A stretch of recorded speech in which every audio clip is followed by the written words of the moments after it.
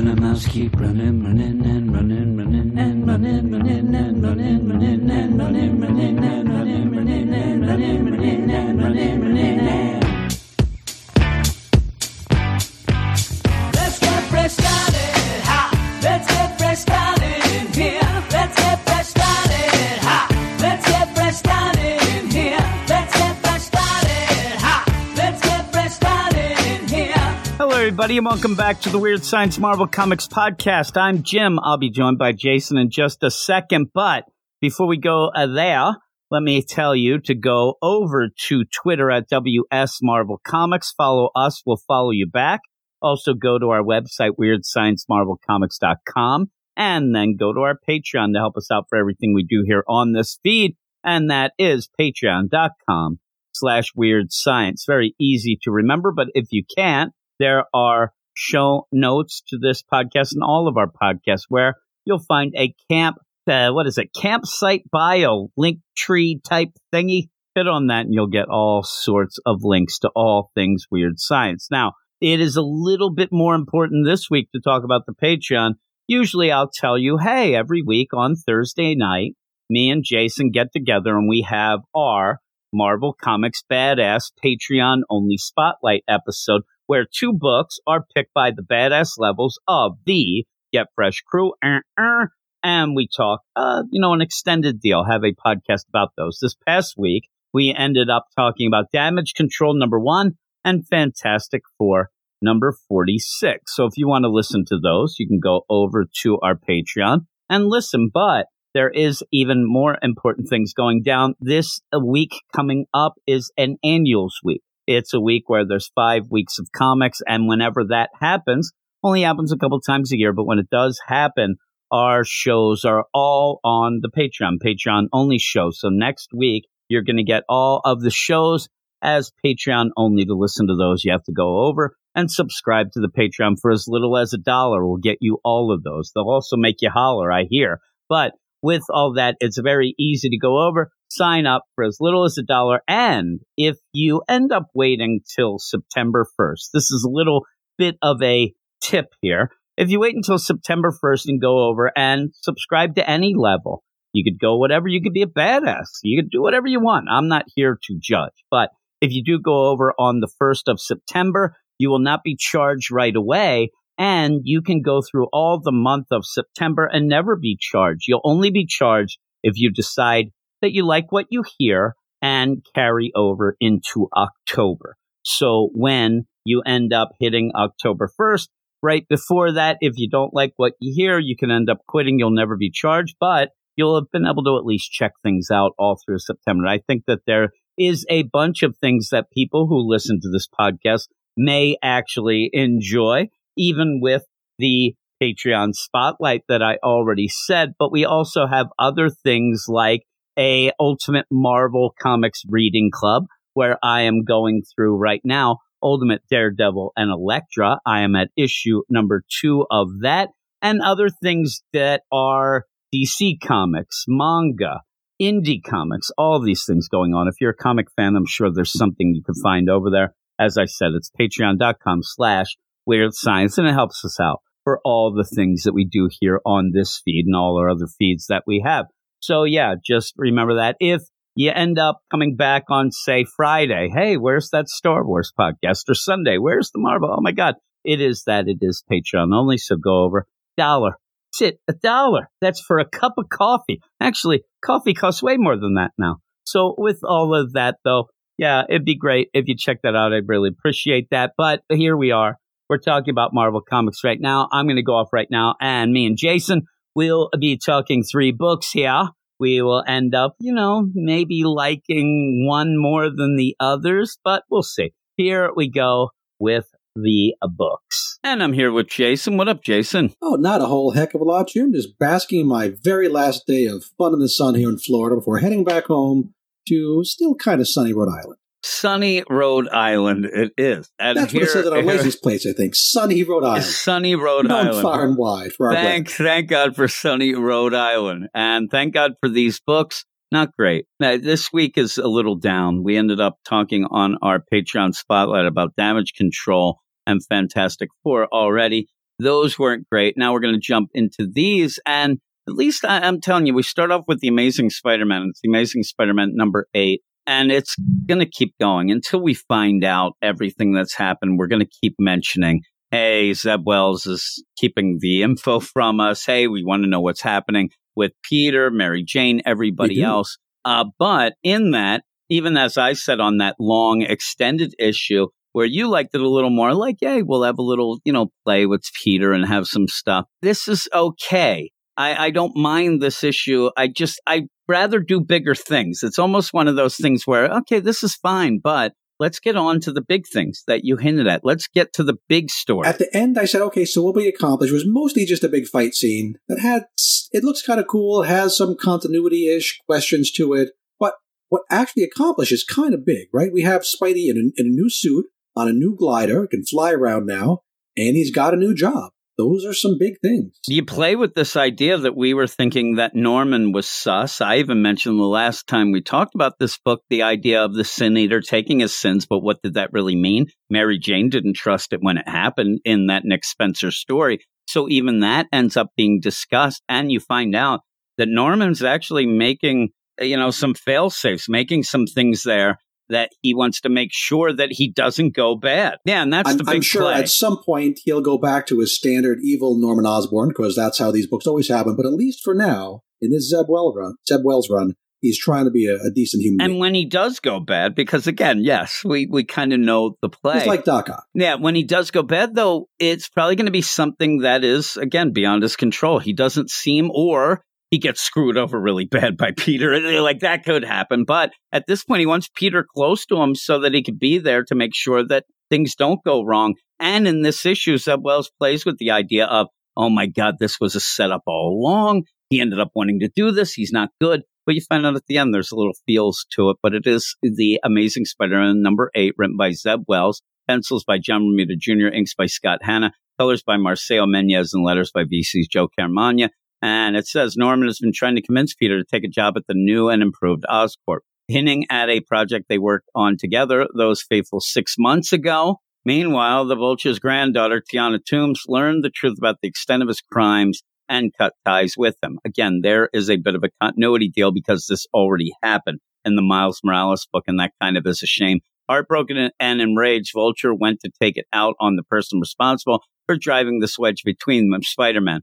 The ensuing onslaught left Spider-Man with broken web shooters and plummeting to the ground several hundred feet above New York City. And like you said, it's a big fight. Now, with that, I love the idea of, man, my granddaughter found out about me. I'm after you, Spider-Man. Even Peter plays it out in here. It's like, you're trying to murder me now. I mean, Jesus. I really thought it was going to at least come up that, actually it was Miles who told Tiana all about that. She just ended up saying, have a little flashback. Who told you this? Spider-Man. But she means Miles. But even then, she did the research herself. She looked into it and found out about it and confronted him already in that book. And it was kind of played off already. It's already been, taken care of. But no, here it is again. And I think that just somebody didn't tell. And I like the idea where Zeb Wells comes in and is like, I have this story, Tiana Toombs. She finds out about her grandfather. Like, yeah, about that. And he just laughed. They didn't have time to tell him that was already done. But here we are. Well, I think part of the problem is that after this issue, they have 2 tie-in issues coming up, to the Gala and then to Judgment Day. And so he only has a 2-issue space in between the big anniversary and the 2 tie-ins. So he had to come up with some 2-issue story that still felt like it's related to the main story, but is self-contained enough. And so, yeah. And what you're really getting is the idea that Spidey gets this neat little suit, even though, again, we had the Beyond suit with Ben. Now we have this with Peter. And they kind of just feel gadgety and kind of this, especially the idea of a Green Goblin type. This is not going to be a long-term suit for Spider-Man. He's not going to be flying around on a glider 5 years from now. I didn't see anybody online. Like usually when you'll get something, I mean, getting Spider-Man in a new costume, that's humongous. And I didn't see anybody talking about it at all. So you end up with this and the fight goes on. And Peter does end up being able to save himself. We know he's not going to die. And it's kind of cool. He uses his cartridges with the fluid. Yeah, he kind of makes himself a little, almost like an airbag cocoon to help him crash through the trees. But that doesn't even stop. Adrian is going to go, and I felt bad by the end of this for Adrian because he gets the crap kicked out. He's an old man. I mean, at points, he's hitting his head he was against trying glass. to murder Peter I Parker know. to I'm death, still so you saying, can't feel though, that involved, bad for you him. don't have to keep smashing them in head first into glass panels, brick walls. He did get it pretty bad there, yeah. And he really, and you're doing it in the way that he's hitting his noggin. He doesn't have a helmet or anything on. This guy's in trouble. And then you end up having that stupid, emoji thing at the end of the show. Oh, my God, look at this suit. Yeah, I didn't even does get wacky that. things. There's one more thing this suit does, and then it just shows a close-up of the face with a smiley face on it. It just looks like you can make some things on the face. I don't it's know. just like an emoji that deal. Did not pay off for me. No, it's stupid. But in that, I like that he goes up and then comes back because at the one point, he does end up having to switch in that new suit. He's going to die. He calls Norman and says, Norman, you have to help me. Come on. And Norman's like, nope, you didn't want me to track you. I don't know where you are. Screw you. And crushes his phone. Send the suit to you. You're stuck. And you think, oh, my God, what an evil guy. He's doing that. He now just wants Peter to die. He wants Spider-Man to die. But what he's doing there is trying to keep himself from getting in that suit. You kind of get it by the end that he's upset. Please don't drive me onto this doesn't glider. Want to go hang out in a bar with his friends because it's too close. Too close. And it would be like me calling you and you're an alcoholic somehow. And I'm like, hey, Jason, you have to come to the bar because if you don't have a drink, I'm going to die. You're like, you son of a gun. You call me and say, hey, I need some vodka right now. Go and buy me some vodka. Don't you drink it. That's not good for you, but I need the vodka right now. Just bring it to me. He needs the suit. And really what it plays out by the end, because when Peter does end up going to Adrian saying, hey, how you feel there? I got you webbed up, you jerk. I love where he gives the emoji, but then backs off and comes back to just talk crap and all that. But that deal of him, you're going to have to own to your own murdering. You're the one who did bad, and it wasn't me. And he just leaves him webbed up. He doesn't call the police. He doesn't turn him in. Doesn't bring him to any superhero jail. He just lets him go. He wants him to have, vulture thinking time.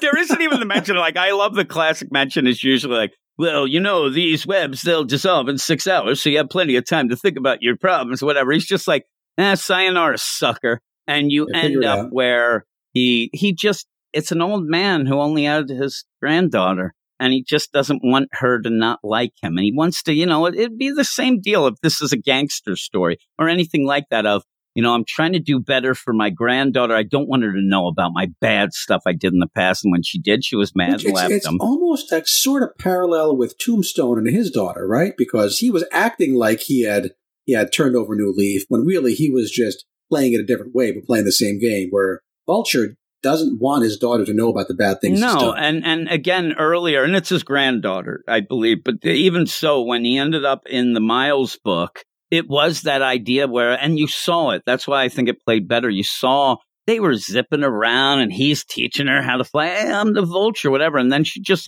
Googled it, beep, beep, beep. Oh my God, he's awful. He's a murderer. He's not the grandfather I know. Screw you. I don't want to be like you. All that's, but he was actually in that, like I said, you had more of the personal deal with them where he said, that's the case. I don't want you to be like me. That's why I'm, doing this. And then she ends up kind of becoming a hero, which is almost his redemption story through her. I liked it.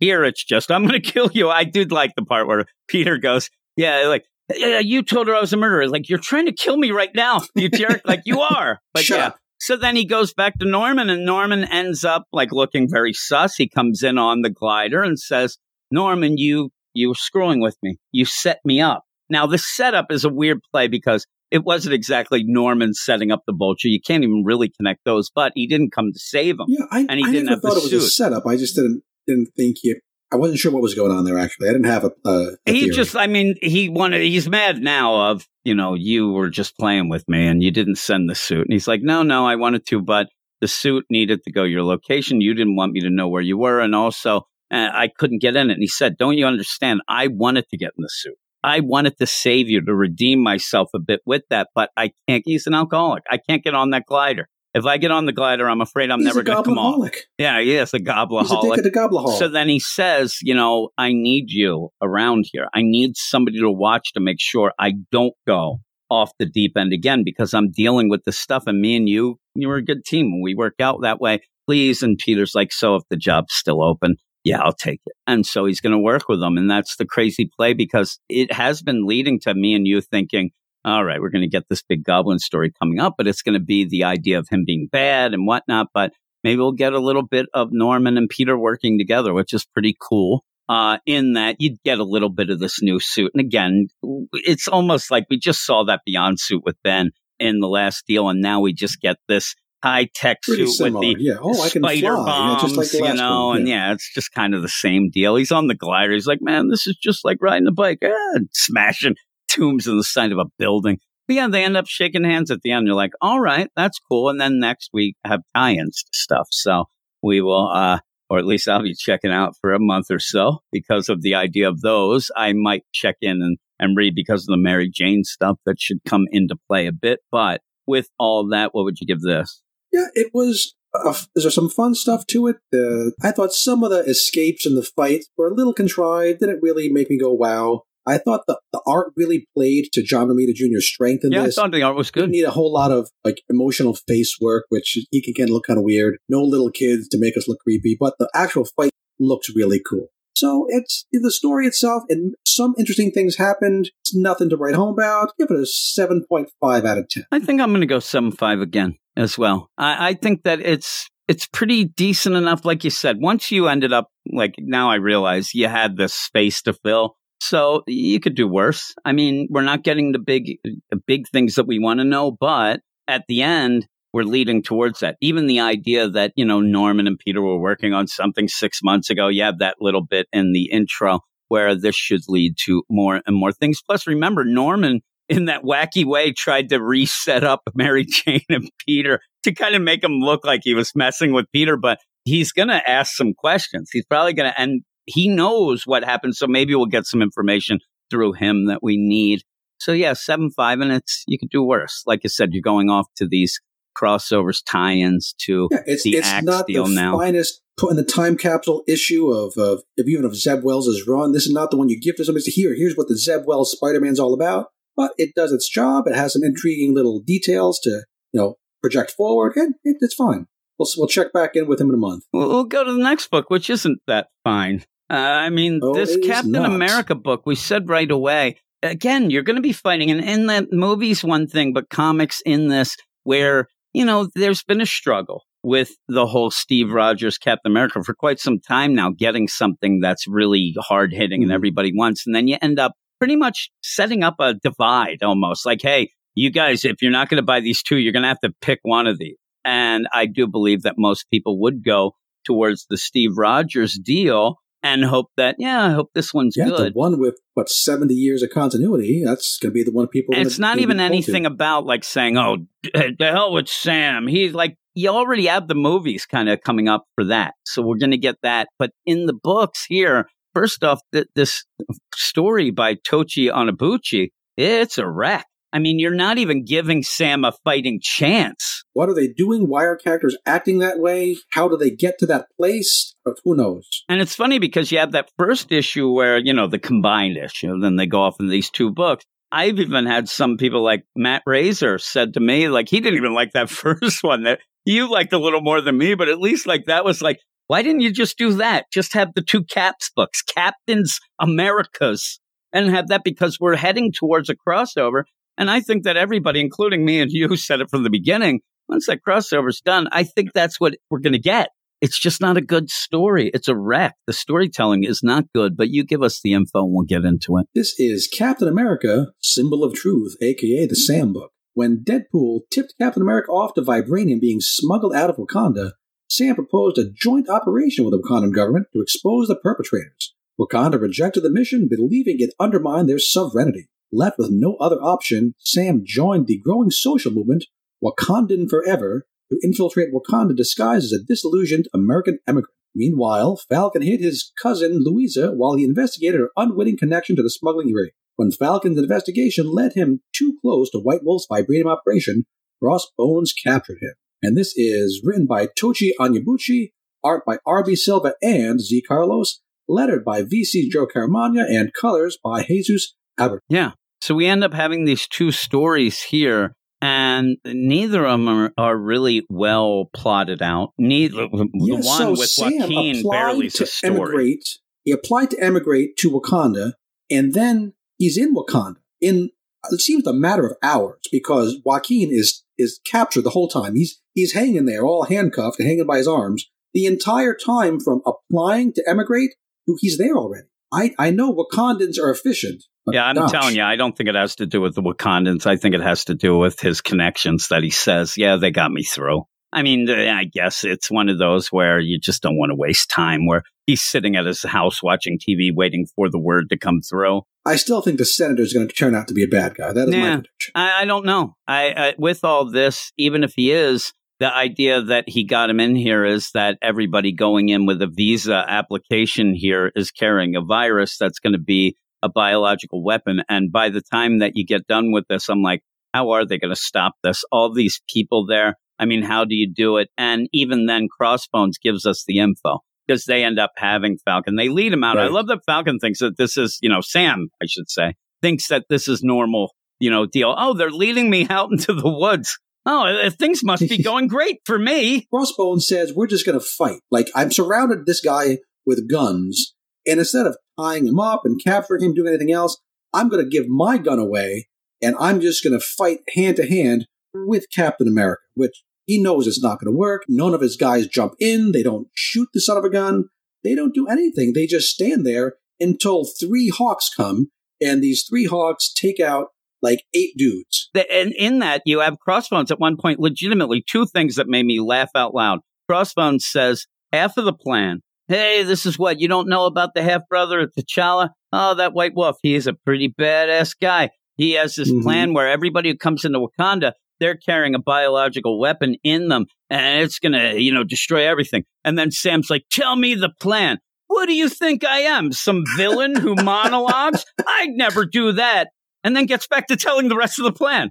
He actually stops in the middle of telling the plan. The writer knows it's a cliche, calls out that it's a cliche, but goes ahead and does it anyway because he has to get this. But it's not like we're going to figure out the plan by reading the frickin' book because it doesn't make any damn sense. Has no sense to it. So when you have that, what you play here is you go with the idea, oh, Crossbones, that meathead, if I can, egg him on like, oh, Crossbones, you probably don't know the plan because they wouldn't tell you because you wouldn't understand it. You're just a jerk. And they, what? I know what they said. They said this. At least play the game. But he says, oh, what do you think? I'm one of those dummies that ends up telling the monologue like a villain and then just goes right to it. But he already told half the plan. So I don't even get, but you have to come across because you have no idea what is going on. And we'll go through this whole part with Sam and then we'll get back to Joaquin, which makes even less sense. But you end up where they fight. Crossbones and Sam are fighting. They're going back and forth. The idea that, oh my God, what will trigger this whole biological deal? And they're going to blame it on Sam. Ooh, this Captain America Sam, he's the one who did it. He ended up going and really playing off the idea that Wakanda already told him not to go in. So that plays into the bad guy's plan. Right, in that Zoom call. And then, boom, you get an explosion. Holy moly. And you end up where it's T'Challa. And the way this was drawn, I couldn't tell if that explosion is happening in the Sam story or in the Joaquin story. Because they're both on the same page. Exactly. The only thing that you get is there's all those crazy trees in the Sam deal. So this explosion of a boom tube type deal is like because the characters are just silhouettes. You can't identify anybody. Sam and Crossbones should be dead. T'Challa comes out. Now, again, the not earth everybody. Itself, the rocks and the trees are breaking into pieces. Oh, yeah, just all Now, in this, if you would go with one side, you look in and say, T'Challa here and Anabuchi, he's making a little joke here. I can't say that he is because everything else is a wreck. When T'Challa comes in and says, Wakanda doesn't take kindly to spies. I'm like, you have not been reading anything of that. That's all. Also, at the beginning of the book, Sam remarks on how happy and peaceful everything here is Wakanda. Exactly. They just had a civil war. They had a civil war because of T'Challa with spies. Like I said, if this is T'Challa making a joke and comes in as like, listen, trust me, Wakanda does not like spies. It really bit me in the ass, yes. Right? But he doesn't. He comes in and says, hey, Sam, spying on us? Wakanda doesn't take kindly to spies. I'm like, well, first off, who are you right now anyway there, Black Panther? Because there's a democracy, all this stuff. There was just a civil war. Everybody was against you. You ended up, people would probably think you killed Achille, the head of the secret police, like, what is going on here about these spies? And he's like, that's the ending. And you're just like, if you're reading all the books, including the Black Panther book, you have to laugh and go, yeah, this guy doesn't know anything about what's going on overall in the Marvel universe in this specific deal that he's dealing with. How can I trust him with this Wakandan thing when the solo Black Panther book, it seems like he has no idea what's going on? And then you get the Joaquin stuff where it's supposed to be tying in. You're supposed to be seeing these, human traffic people that are part of maybe this experiment to get into Wakanda, but it doesn't set up right. Last time they set up like, Louisa, I gave her this overly complicated communicator that's going to talk to Red Wing. And then he's captured, and then somehow all the prisoners just break themselves out. We'd have no idea how. You know how they explain it, and it's the worst thing.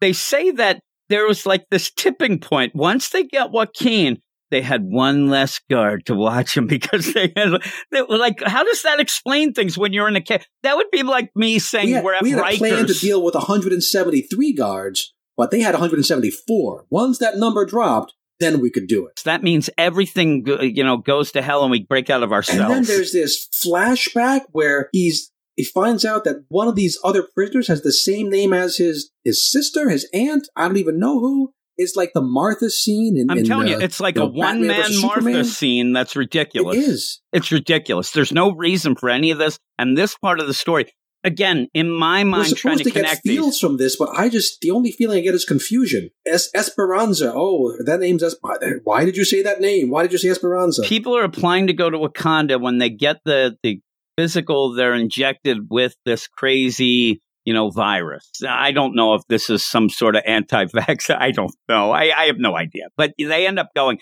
vibranium's supposed to trigger everything. And that's the thing that's weird. These immigrants, they're from Mexico. They even said that. They're not Wakandan. And so are they the test run? And then why are they still, it makes no sense. Makes no sense. Remember, or in that deal, hey, we're going to stop this train that is smuggling vibranium. And then, but we never had it. We thought, well, the pieces of vibranium are in them. They're going to extract it. They're going to do that. Who knows? Because everything's just thrown at you. And then by the end, when Crossbones says that the trigger for this, ecological disaster, this whole virus thing is vibranium, I'm like, whatever. I mean, you're in Wakanda. There'll be vibranium, but what is going on here? And how is that going to be? Well, we're going to have this thing go. We're going to blame Captain America of doing it. Nothing makes sense. Then T'Challa comes to muddy it up too.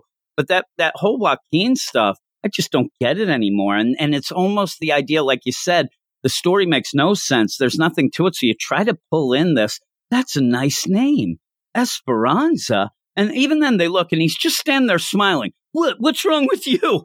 Nothing. That's a beautiful name. I'm like, really? This is what we're dealing with? And at the end, then he finds Louisa still there. I thought she was one of the rebels, part of that uprising. But no, then he just pushes a button, opens a door, and she's unconscious / dead. I guess she never called Red Wing. Red Wing never got the call. Yeah. So yeah, by the end, it's just T'Challa there. And then we end up where it looks like the next issue, Sam and Black Panther at it to go against this thing. I'm like, I don't even get what the story is. Do you think they're going to fight and then they're going to team up against the real bad guys? I wonder if that's going to happen. That would be crazy. What's the story? What's happening here? I mean, I think that the regular Steve book's convoluted as hell with the shield and you took our symbol and stuff like this. But this book, it just makes no sense. And having the two, like we have in the, we have Winter Soldier Bucky and Steve, but the Winter Soldier Bucky stuff was kind of at the end. We'll get, a little bit here. This tries to... Yeah, and we could see right away where the Bucky story connected to the Steve story. It fit together. This book is a freaking mess. It's hard to even gather what it's about by the end, and that's not good. Artist is doing a pretty decent job trying to tell the story, but he's not given a lot to work with because it just doesn't hang together. So and even that, there's no real character work. Things are just, they're thrown into situations. You try to get it with the Joaquin stuff.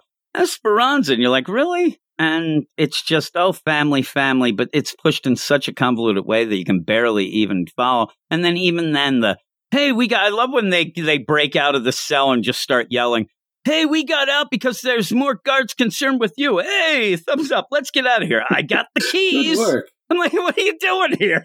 Oh, goodness gracious. But yeah, there you go. What would you give this? This is a 4 out of 10 book, and all of that is for the art. The plot doesn't make any sense. Just look at the pretty pictures and have a good time. I think I'm a 3.5, and that's all art. Because, again, it can't save it. It's a wreck.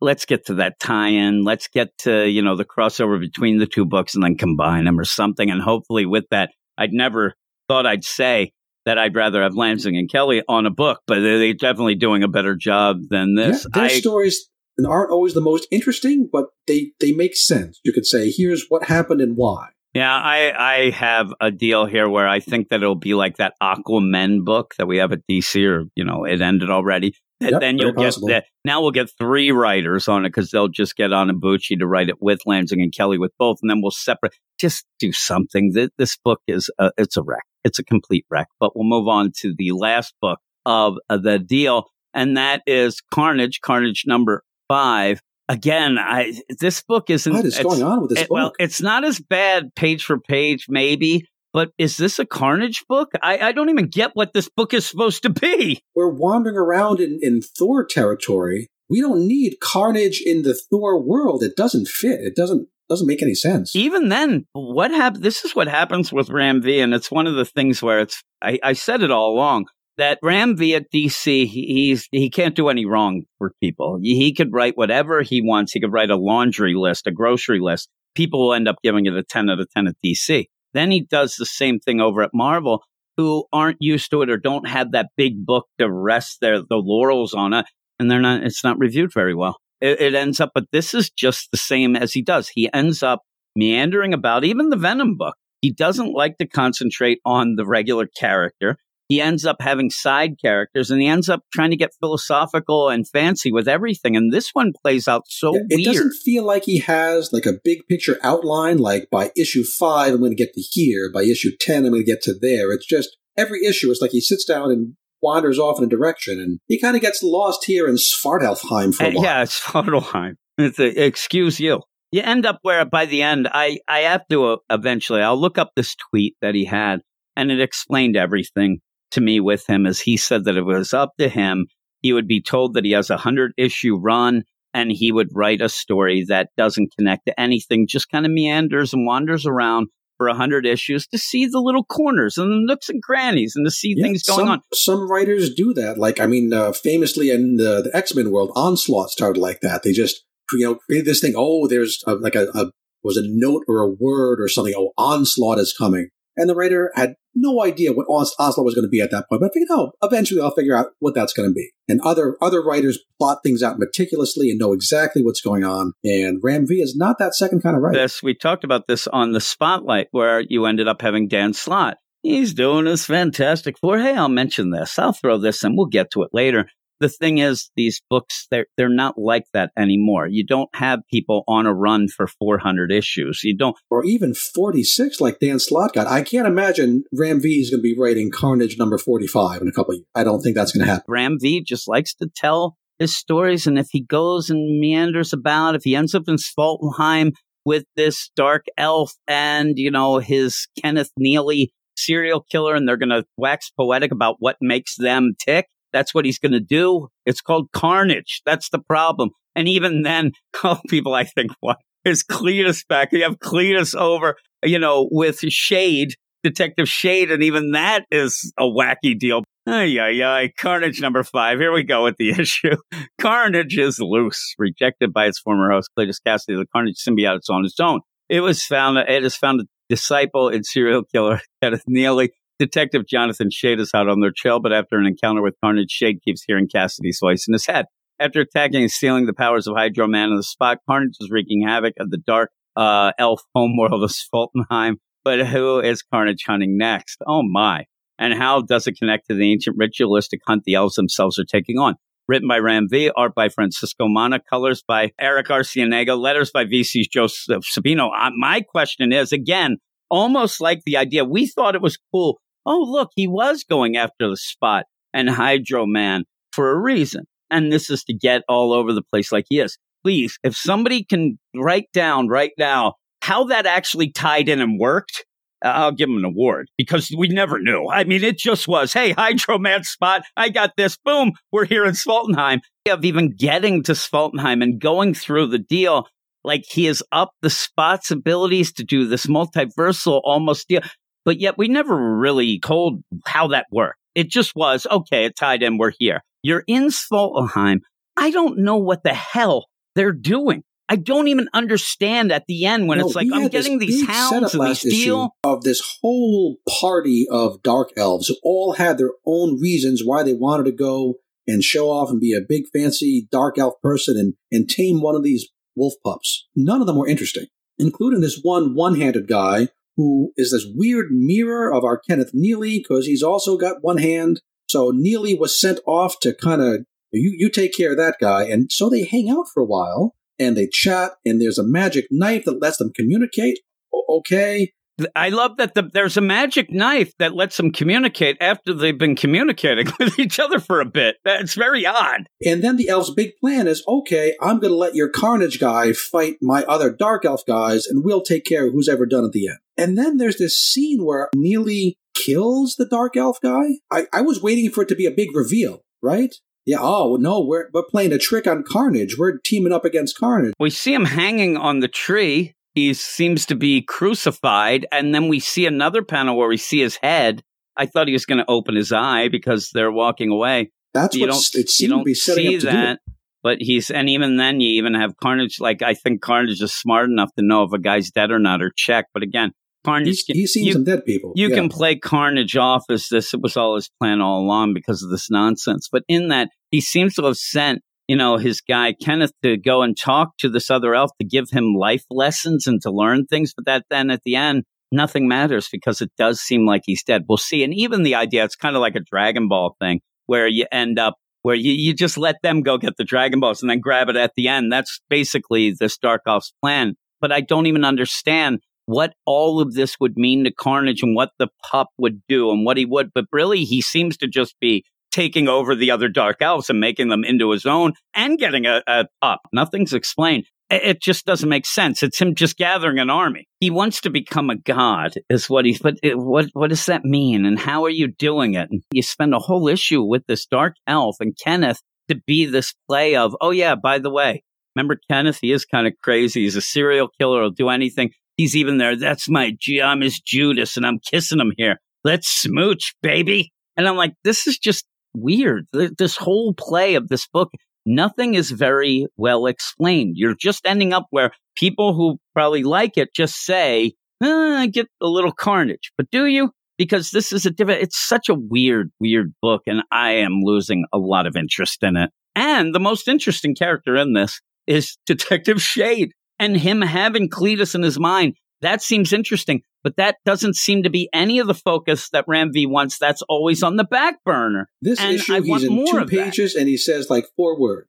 But in my mind, the art's okay. But even then, it's like, it's okay. But when it's like standard Marvel style, I think. It looks like just whatever. And you're in, Svartalfheim, so you get a little bit of that flavor. But it's just a weird deal. What would you give it? Yeah, I think the art looks pretty darn good. It's a very extreme style. That's not my favorite. The big black, red, Carnage tendril stuff. The story is disappointing because I thought we had some cool characters, but we're not spending any time with the good ones. So I'm going to give this overall a generous 5.8 out of 10. I'm giving it a 5. Standard 5. Like you said, the art's okay. It's just the story. There's a slog. There's no focus. You need to get a focus. With that, that is it. What is your book of the week? My book of the week is Amazing Spider-Man number 8. That is mine as well.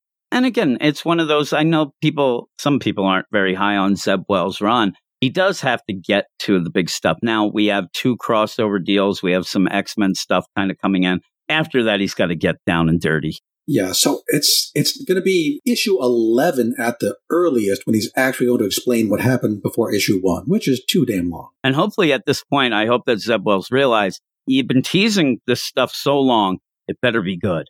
It can't just be nonsense. It can't just be, well, that happened and people did that. No, let's move on. You have teased this so long, it better hit hard. It better be something really good that explains all of this, because doing this thing with Norman, and like that feels like you're already progressing past what we might learn in a little bit, but we'll see. We'll see how it goes. Yeah, if the reveal falls flat, that is really going to hurt this book because people are just going to be angry. I will be. I know you will be as well. I'll just yell louder is what I'll do. But with all of that, thanks, everybody. Go over to the Twitter at WS Marvel Comics and follow us. We'll follow you back. And then check out our Patreon, patreon.com/Weird Science, where we have a bunch of things, including our weekly Patreon-only spotlight. This week, the badasses, the Get Fresh crew, they picked the Damage Control #1.